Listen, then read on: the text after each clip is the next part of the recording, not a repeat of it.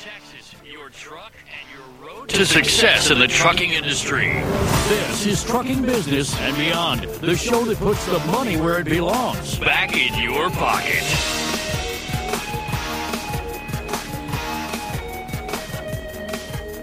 Welcome to my world. I'm your host, Kevin Rutherford. The website is letstruck.com. The show is all about the business of trucking. We'll take your calls and answer your questions about trucks, money, fuel mileage, maintenance, tires, taxes, technology, health and fitness on the road, getting started as an owner-operator, finding freight, working with brokers, getting your authority. You name it, we'll talk about it. All you have to do is pick up the phone and call. We're going to get to those calls in just a little bit. I don't have a lot tonight. I'm not going to take too much time. I do want to talk again about being prepared for things. I mean, all you have to do is look around right now. What a crazy time. I mean, with natural disasters literally everywhere. Major fires. Those are finally, hopefully, going to start going out because we're heading into a cooler, wetter season. Crazy hurricanes. Puerto Rico's virtually been wiped off the map. I don't know what's going to happen to that island. No power, no communications, no water. That is really ugly down there. Earthquakes. Mexico City's getting hit hard. It has just been crazy. Those are just natural disasters. Look at all the protests going on that continue to escalate. We've been watching this for a long time now. It's escalating all the time. Look at the tensions in the world escalating. North Korea is a nuclear bomb waiting to go off right now. Any one of those things could disrupt lots of things in the United States. Life as we know it could change. Temporarily, who knows, maybe even longer. Isn't that enough to get you to at least say, look, I need to be a little more self-reliant and a little more prepared? I'm not talking about building a bunker and becoming a doomsday prepper. I'm just saying that you should have a plan in your truck. You should have a plan at home. You should work through this. You know, one of the things we've been doing a lot around here, if you listen to our health show, I'm not going to turn this segment into the health show, but if you listen to Destination Health, we talk about the types of food that you can carry in your truck that are healthy and nutritious, don't need refrigeration. We carry several of them in our store. Our meat sticks are fantastic, super high quality, all grass-fed, grass-finished, fermented. They taste awesome. They don't need any refrigeration. They last forever. The nut butters that we sell, very nutrient and calorie dense. That's a good thing in emergency or food you want to carry in the truck because space is at a premium. You want nutrient and calorie dense foods. They provide lots of energy, lots of nutrition in a very small package. Our nut butters are probably the best example of that. Tiny little package. You could carry hundreds of them in your truck. Hardly take up any space. Super convenient. Open them up, eat them. We've also been talking quite a bit lately about home pressure canning, which I think is an awesome solution for eating healthy in the truck. Now you get to control the quality of the food you eat while you're on the road. You take a day while you're home, you can pressure can enough in a day to last you months on the road. Then every time you go out on the truck, you just grab what you want from that stash, stays in your truck, doesn't need refrigeration. So that was primarily about health and eating better on the road. But all of those things are excellent foods for preparation, for being prepared because they have long shelf life, very nutritious, and you don't need refrigeration for any of those. Then the final one, it's kind of like that special treat that we like and still maintaining a really good balance of fat, protein, and not too many carbs, but a little on the sweet side. That's our monkey brittle, and it's back in stock. Now, if you've listened to the show, you know when it's in stock, it doesn't last long. A couple days at most in the store. So if you're listening to this, you want to get there and get your monkey brittle on this order. We are working on being able to produce more of that, but that's not going to happen till early next year. So for now, you got to grab it while you can. All of those things you can find at the store, letstruck.com. But the real message here is think about what would happen if you were in one of these situations. And to look around now and say, oh, well, that's not going to happen to me. The odds have gone up dramatically between everything that's going on around the world, the weather, everything else. Why not? That would be the real question. Why not be better prepared? Why not have enough food to make it through a week or 10 days? A month would be really good. You know, we're quick to blame the government and FEMA and all these other organizations when they don't rush to our rescue and have all of these resources in place. Well, why not just do that for yourself? That's the problem. So many Americans have not taken responsibility for their own self-reliance that when these emergencies happen, our resources as a country, as a government, are stretched to the limits because everybody needs help. It shouldn't be that way. The people who are able to help themselves should be helping themselves. It's not that difficult. It's not that expensive. You should have a plan in the truck. You should have a plan at home. If you have any questions about any of that stuff, by all means, I'm willing to talk about it. Call me. I can answer your questions about that and all the other things we talk about, and that's what we're going to do right now. We're going to get to the phone calls, see what it is you want to talk about. We're off to Texas. Mike, welcome to the program. Hi, Kevin. Thanks for taking my call. I wanted to talk about the ELB, Ds. I put one in January because I figured it was coming, but the way it's been lately here, it's like the weather changes every other day. I know. I get plenty of miles with this thing, you know. That's not a problem. I get, unless, you know, if I'm not doing any pickups or anything like that, I get 650, 670 miles a day. Okay. You know, most days. So that's not a problem. But I've done this for 40 years. I could probably count on on one hand the number of times I've been late. And I've been late so many times now because of this thing, and stress. I've never been so stressed in my life. Right. I've gotten to the point I'm getting out of it at the end of the year because I just can't take it. And then with the brokers and stuff here, they set all these appointments now, and everybody's coming up with all these fines if you're late. I've had one load there where I didn't get paid for it because it was such a tight schedule, and you know I was like 18 minutes late on. I had 4 drops, and it was 18 minutes on the first drop, and then it was just downhill from there. I couldn't make it. Right. Yeah, there's no question this is going to change things. But my point, and it's been my point from the start, is this isn't an ELD issue. Never has been. The only true ELD issue, and I don't even see how we would win that one, is that, you know, this is too intrusive. We don't want more government regulation. I could fight that all day long. I don't think we're going to win on that one, though. But any other argument we make always comes back to a true hours of service issue. The ELD is just another way of measuring what we've been, you know, restricted by, tracked. All these people that want to claim, well, it's unconstitutional. The ELD isn't. You might argue that the hours of service are, because you're being tracked and you give up your Fourth and Fifth Amendment right. But we gave that up a long time ago. And that's not unusual. We all have given up rights for certain jobs.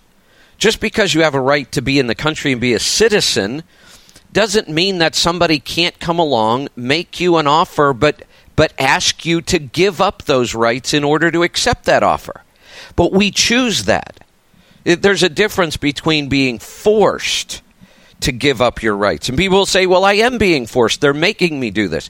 No, you chose to be a truck driver. That's where the choice came. You chose to be a truck driver. You knew or should have known that part of that was you were giving up some of your Fourth and Fifth Amendment rights to be a truck driver. I don't have a problem with the tracking, and I agree with you on the hours of service. I don't have a problem with the track. Matter of fact, I'd rather have the tracking because I do communicate with them, but it's like, they see this as a way to, we can get some of our money back. Yeah. That's the problem I have. Yeah, and we need to fix... I don't know what to do about it. Well, we need to fix those hours of service. And I'll tell you, the tide can change pretty quick on the shippers. We haven't been in a huge demand crunch lately. Trucks have not been all that hard to come by. So that's when sometimes these shippers will start setting tougher appointments and fines. And the minute this turns around and they're screaming for trucks, that stuff will disappear. I mean, that always has, but we just go back and forth. We finally need to come up with a better hours of service. And I think that maybe the ELD mandate will be the thing that pushes us over the edge. I'm hoping for it anyway. Stick around. We'll be right back. I'm Kevin Rutherford.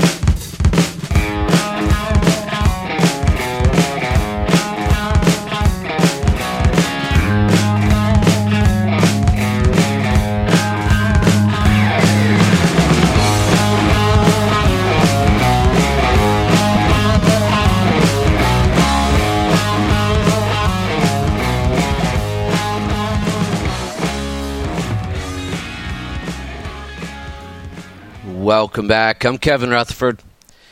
The website is letstruck.com. We're going to get right back to some phone calls. We're off to Florida. Kevin, welcome to the program.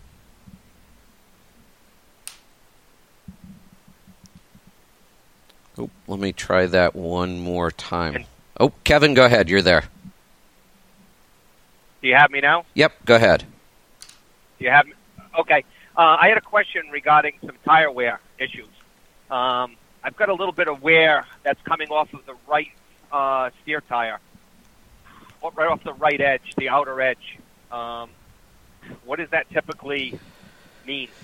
Well, we can't always tell where the tire wear is coming from just by knowing what part of the tire it's on. We have to look at a couple other things. We also have to look at, is it very smooth wear, or is it what we call feathered wear, meaning if you pull and push your hand across that wear pattern, not running with the pattern, but running across it, can you feel more drag in one direction? That would indicate feathering. And then we look at which direction it's feathering in. Then we look at what might be going on with the other tires. But, a good alignment guy can do that and usually come up with the right answer. But then what we always do is we always measure. Yep. I mean, we can look at the tire. The tire's going to tell us most of what we need, but we can also just measure the, toe, measure, thrust angle, all of those things. And I mean, I used to think that alignment was voodoo. I had no idea what the hell they were doing, what they were measuring. Once I've been through Mike Beckett's course and I've read his books, it's pretty simple. It's just math and measuring. Yep. Well, that's my whole thing. I'm trying to educate myself in being a better educated and better consumer that'll better serve my business. I just bought 8 new drives. This is an older truck. It's a 94 94 Ford 9000 Aeromax, and it's got low miles on it. I just bought 8 new Yokohama. I think they're 517s. Okay. Yeah, that's a good tire. And my tire guys claimed that the rolling resistance on it was a 92. The 5.25 low pro. The 517s might be. That's a really good tire. Yep. And I hunted around it, and he ended up giving me what I thought was a pretty good price on it. The Michelins were almost $100 more, and the rolling resistance was higher off the Michelin. Yeah, it was a tough deal to beat. No, it sounds like you made a good choice on tire itself. And again, I'll tell you, in our store at letstruck.com, we carry Mike Beckett's books. He has 2 books. They're super easy. They are like my tire and alignment Bible. They're right next to my desk. I can go in and quickly look up that stuff, but I'll just sit down and skim through them once in a while. I learn something every time I pick them up. So if you're really looking to kind of do some self-education on this, that is by far the very best resource. Now, we're working with Mike to turn those books into online courses. But if you want to go get the books, even with the course, I would still own the books. Because they're a great reference piece that you can carry in the truck with you, and they're nice to just have it there at your fingertips. Let's go to Montana. Al, welcome to the program. Oh, thanks for taking my call. I got a question. I've got a 2014 T680 with an ISX, and just got out of Pittsburgh car on Friday. They replaced an ox sensor. I had a check engine light. But I do get like a white powderish stuff on my suspension. It's got a weed burner on the right side, and I see some of that on the spring chamber and the spring itself, axle. And I was just, asked them about that. They were thinking it's probably because of the NOx sensor. Anyways, I picked it up. I had to wash the next day, and so and today I look and it's nice and white again. It's not like it's smoking white. I don't physically see that going on, but I just figure we'll throw it out there, and at the same time, any guys out there with a weed burner similar, if they can take a look. Maybe I'm thinking, unless it's just a normal characteristic of it, that's another thing, too. I think it is. I've gotten different answers about that. I think it is because, if are you doing oil sampling at all? I just put it on. I haven't done it yet. I actually just got the oil sample kit from you earlier the week. I ordered, but I haven't gotten home yet. So I do have the sample with me. So when I get home, I'll send it off. If go from then, I was going to call you. Yeah, that'll be our final confirmation on this. I think that this is just the normal part of the regen process, that when we take this soot that starts off kind of blackish gray, we burn it at super high temperatures, we tend to get more white residue out of it. I have a feeling that's all that's happening here. Okay. And just because, if we had overhead stacks, it just blows away and doesn't accumulate on anything. With a weed burner, it's blowing right there, and it's able to accumulate. I think that's all that's going on. But if there's something else, coolant or water in the combustion chamber that's causing this, we'll see that in an oil sample, but I kind of doubt it. Oh, okay, yeah, because I went down there, and I told John about it, and he did like a block test or something, and so, he was thinking maybe it might be something in the engine, leaking. But no, he tested, and they tested, and everything's okay. Other than that, the truck's great. I did the emission cleaning tune, I did the Dorothy, and I've got the ECM tune. Oh, man, I love it, man. It's fantastic. Good. Good. So going back on a comment on an ELD, I did tanker for a long time, and way back then, we had those. I forget those gizmos. Remember, it was like a little clock, and you open it up, and you put like a little paper disc in there, and it would monitor your driving and speed and all that. It was called a tachograph. I forget what those units were. Okay, yeah, there you go. Yep. And whenever I started, man, it was a pain in the butt. But in time, I learned how to deal with it. And with us back then, it was tanker, and man, it's tankers 24/7, and we used to say a saying back there. It's like it was easier to get a bone marrow transplant than to get time off. Yeah. We were so busy. Right. That thing, I got time off. So I'm endorsing the LD because, like you said, I think all these things are going to happen. A lot of guys are going to get out. Companies ain't ready, and so therefore, we're going to get better revenue. Right now, as you're saying, this fourth quarter, I am getting decent rates. It's gone up. I mean, the fuel did go up because of Harvey and all that bull crap. They just had to find an excuse when we got plenty of oil. But I'm ready for that. I think it will improve. I'm looking forward to it. Yeah, I haven't got on it yet, but I will soon. Yeah, I think that the time to complain is just over. And again, when I say that, people say, oh, you're just for this or you're giving up. No, I'm not giving up. It should have been fought a long time ago. We have clear rules on how we do this stuff. And to think that it's going to change now, I think the odds are slim to none. I mean, I just don't see this delay going in. And honestly, at this point, if the delay goes in, I see that as a negative. It's like we keep doing with so many issues in government that we don't want to deal with. The phrase "kick it down the road," kick the can further down the road, is becoming so common. When are we going to stop doing that and just deal with the hard stuff? Let's just deal with it and get it over with. They're not going away. Anybody thinks that, let's say they just managed to pull off a Hail Mary on this and they get their 2-year delay. If they think that they're going away because of that, they're crazy. And when I ask that group, and I ask them this for a specific reason, what was your final outcome? Why are we protesting? What is the final outcome that you want? And they said, we want it to go away. We're going to fight for the 2-year delay, but ultimately we want it to go away. I think that's a mistake. I don't think they're going away. I don't think there's any chance they're going away. So if they're not, let's just get it over with. Maybe we'll finally solve some of the problems of hours of service then. Yeah, absolutely. Like when they brought out that goofy, you had to take a 5-hour. Oh yeah. Start till 5 a.m. or something like that. Remember that? Yeah. Remember that was the big boys that wanted that. Oh, they sent all those people to Washington to tell them, yeah, this is a good thing for us, and then they started crying. So I think something like you've been saying, that maybe possibly we'll go address the real issue, which is the hours of service, and so I'm kind of hoping for something like that might happen to where it's going to screw up everybody, not just us little guys. Here's something funny. Have you ever had coffee with paprika chili sauce? No, that's a new one. Well, I always make my bulletproof coffee, and I got the wrong container. I usually put cinnamon in there. I got the wrong one. Oh, no. And I put the chili, and boy, I had to talk about some hot coffee. And then another time, it was reversed. I was making my salad, and then instead of putting the paprika on there, I put cinnamon in there. Well, there you go. That's a new taste sensation.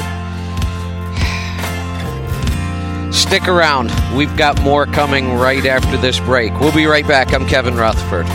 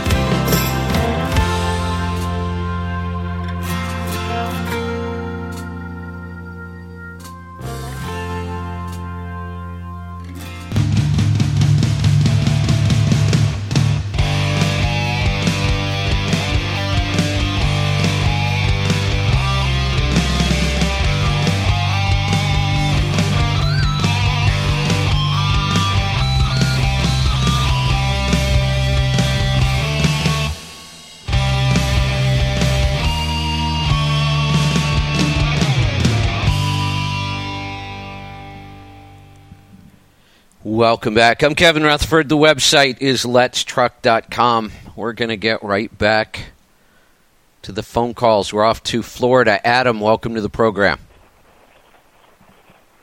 Hey, Kevin. So, talk about a whirlwind of fun and excitement. I'll start with the one thing that's too exciting. So, we decided to, we dropped my old account, and I went and bought the older truck and the flatbed, and we decided to add somebody onto our company, lease them on, and pay for their trailer. Anyways, the minute we did that, and my driver in California decided to back into a truck, we get a insurance audit. Oh. Just in time. What crazy timing. So, say that one more time? I said, what crazy timing. Oh, my God. It couldn't be worse.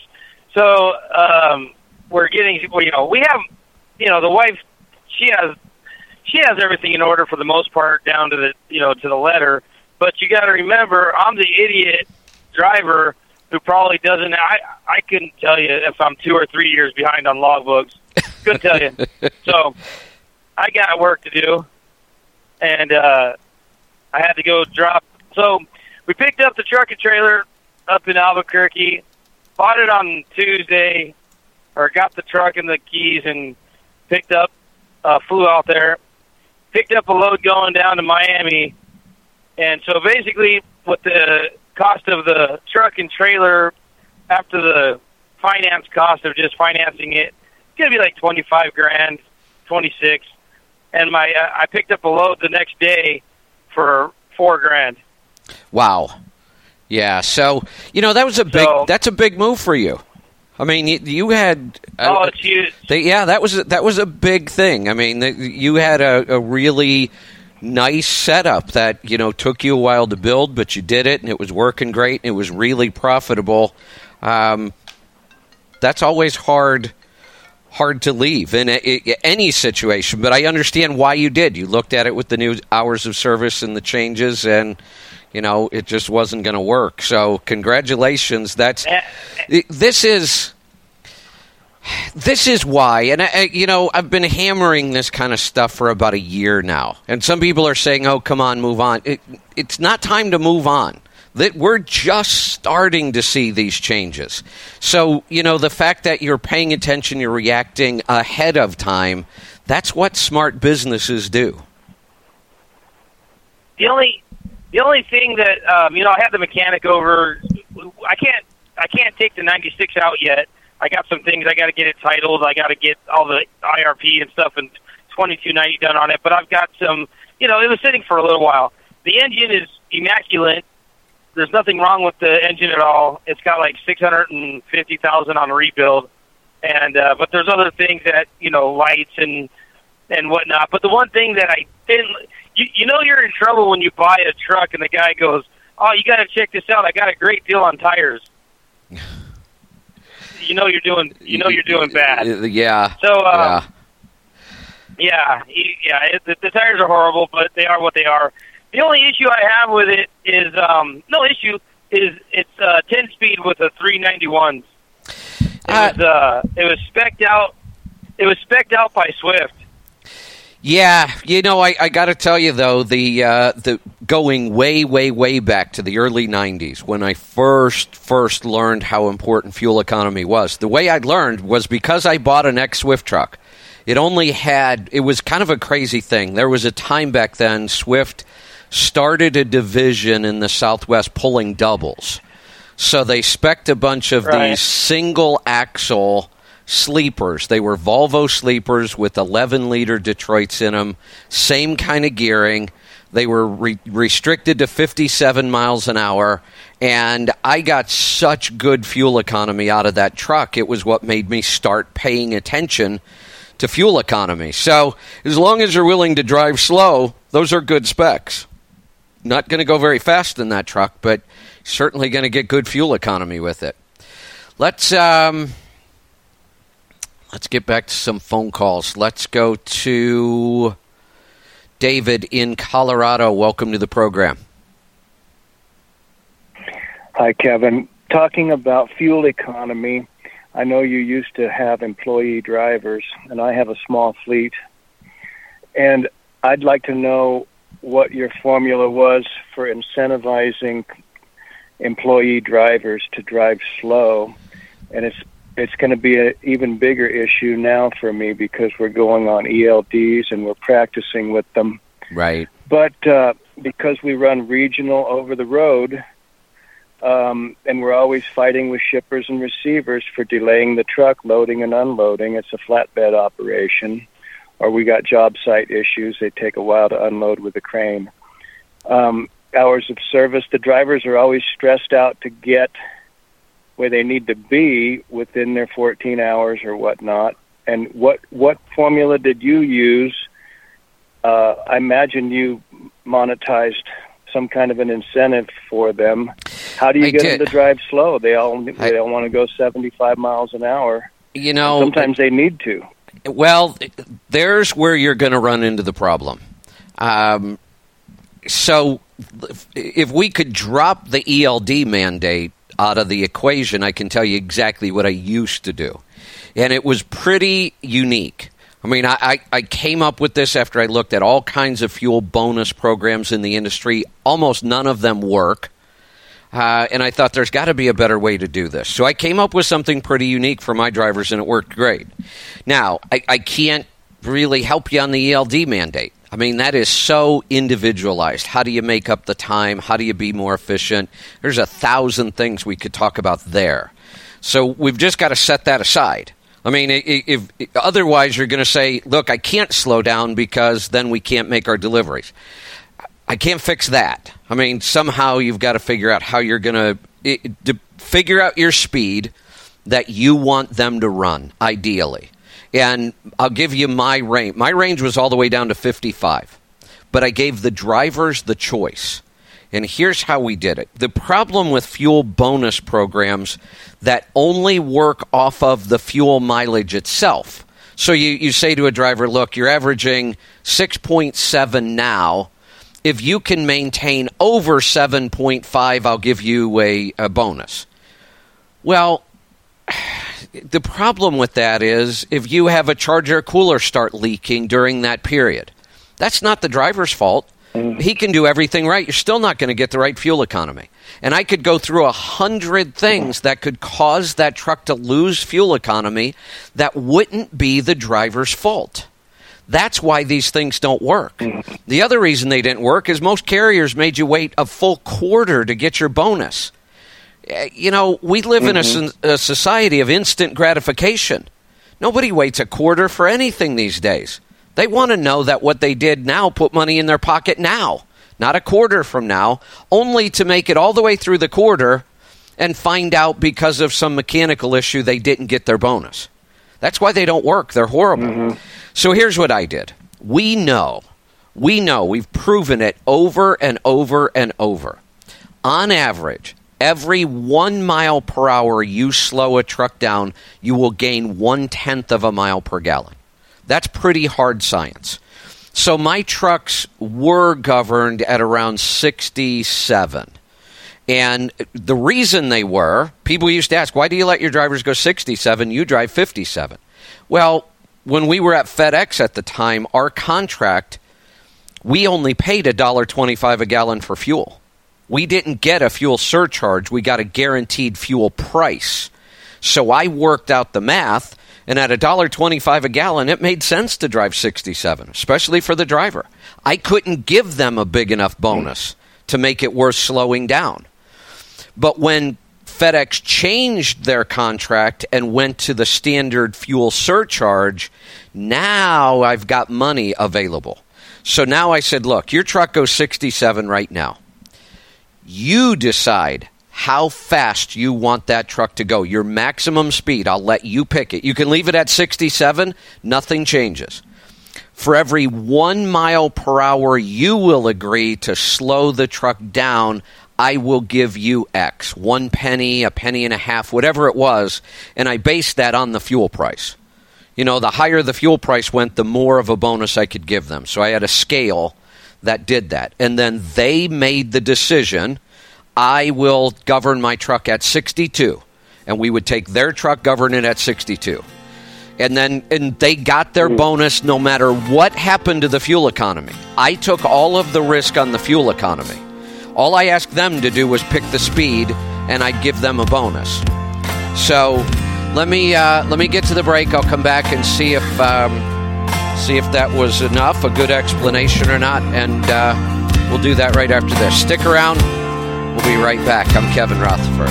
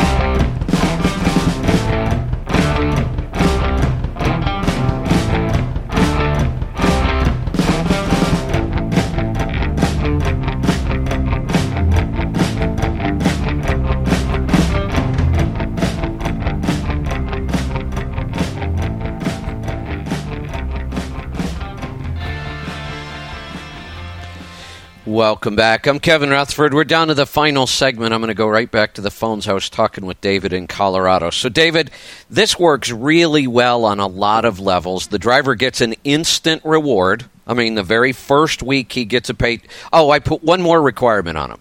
I did require, in order to get the bonus, I required that they entered their fuel tickets into our fuel mileage tracking program. Each driver had to do their individual fuel tickets. That was the only other thing I asked for them, so that I had good tracking on my fuel mileage and I didn't have to do it. So that was part of their bonus. They get immediate gratification because they get a bigger check right away. They have control, so they feel better about it. By the way, all three of my drivers did slow down. Every one of them chose a new, slower speed, one of them all the way down to 58. But they felt in control. They got an immediate reward. I took the risk on fuel economy because that's my responsibility to keep the trucks maintained properly. The only downside with what you just asked me is that if there ever is a time they need to go faster, they can't. I don't know how you fix that. Right. And because traffic is getting so bad up and down this I-25 corridor where we run up and down the Front Range and down to El Paso, up to Billings, and the traffic is so horrible getting out of town. By the time you get out of town and you can run, sometimes they're going to need to go a little faster, and maybe, like you say, they got to get that freight there. Maybe the next day they could go slower. The only good thing I do... Yep. There might be a solution to this. I just don't know how much you're willing to complicate this. As I'm thinking through the possible solution, but it's going to start to get really complicated, is I bet somebody like Pittsburgh Power could come up with an electronic solution that we could, turn that speed up or down kind of on the fly. We would have to track them and say, look, we'll make the exception. You're still going to get your bonus. We're going to let you up the speed on this trip. But tracking that kind of stuff could become a nightmare. With the new ELDs, I do kind of like the fact that I can go to my computer desktop at any time and see how fast my trucks are going at any given time. And that's kind of a cool thing.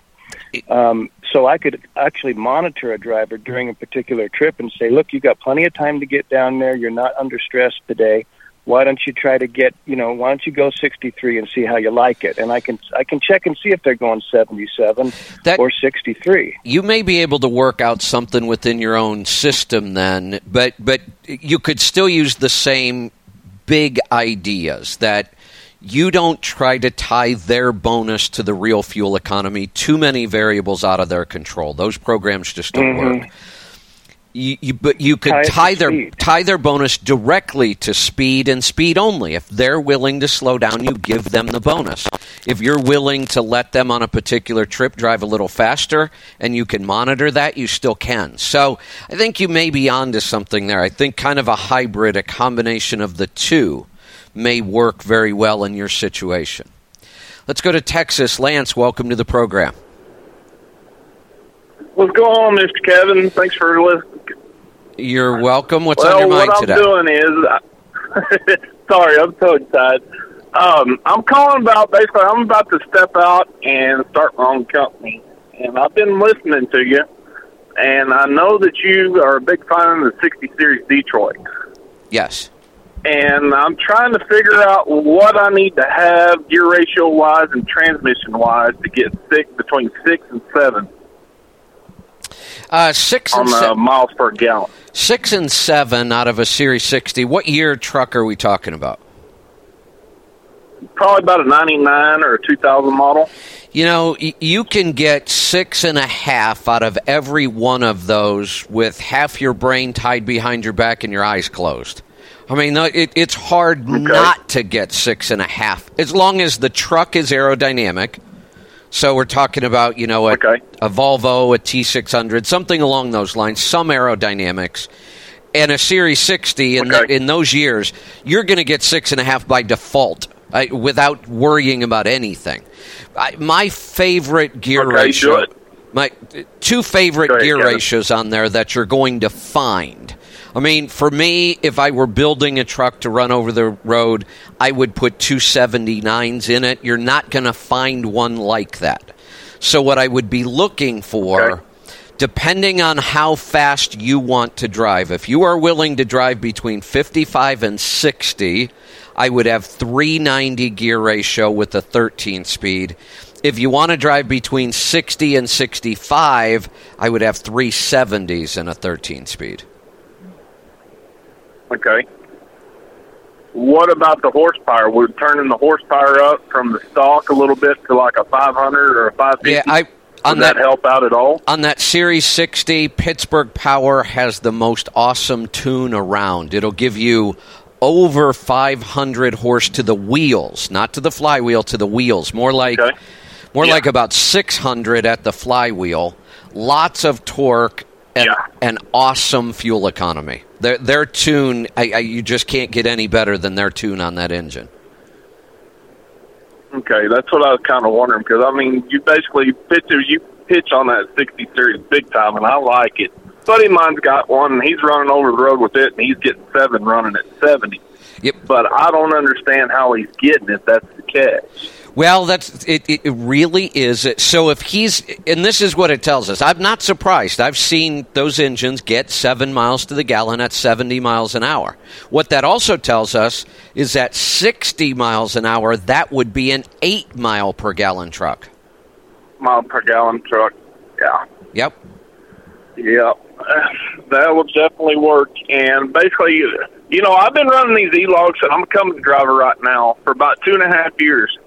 And these guys sit here and whine about this stuff, saying that it's not basically, it comes down to it, they're not going to have the time and do it. It comes down to planning. Exactly. If the broker's got your scheduled for a certain time to be there, and it ain't going to work for you, you have to communicate with that broker. Basically, you make a 1,000-mile trip in a day and a half. You can do it if you just keep your left door shut and keep rolling. That's really what it's going to come down to. We're going to have to adjust. But I think also what can adjust and get better are the hours of service. We could write better rules. We'll finally be forced, I think, to address those issues. Let's go to Wisconsin. Tom, welcome to the program. Hey, Kevin, how are you doing? Good. What's on your mind today? I'm looking at a Class A motorhome. It's an 03. Now, I want to get pre-emission. Is an 03 pre-emission, or does it depend on the engine that's in it? It's going to be really borderline. There are a couple 03s where you might find some emission engines. If it were a Cat, you might see what was called the bridge engine in 03. Most 03s should be pre-emission, though. Okay, this is a 425 Cummins. It's an ISL. That's the. I don't know if that's the 8.9 liter. Right, that's the smaller version. How big is this coach? 40 feet. It's got a tag. Okay, so it's pretty good size. Yeah, that's not a bad engine. It's not my favorite, but I'd be okay with that one. Again, not my favorite. It's a little on the small side, I think, for a coach that big. It's got horsepower, but they're really, to get that kind of horsepower out of that 8.9 liter, they're working it pretty hard. If it were, how many miles a year are you going to put on this thing? 20,000. Yeah, I don't think it's a big problem. If this were a commercial vehicle we're trying to make money off of, I'd think twice about it. But in that situation, that's not a bad setup at all. There are certainly a lot worse engines that they put in motorhomes. So I think you'll be fine with that one. I'm looking at the clock, and it doesn't look like I've got enough time to do justice to any of the calls. So I'm going to have to wrap this up. We'll have to do it again. These 1-hour shows just fly by so fast during the week. But we'll be back. We'll do it again. So check out the website. If you're listening to this, there is a possibility there might be some monkey brittle in stock. It does go fast, but we got it into the store this week. So check that out. Make sure you check out the nut butters, the beef sticks, all of the other awesome, nutrient-dense truck food we've got in the store. It's letstruck.com. Thanks for joining me. We'll be back next time. Be safe, be profitable, be fit and healthy. Always do the hard work and master the journey. I'm Kevin Rutherford.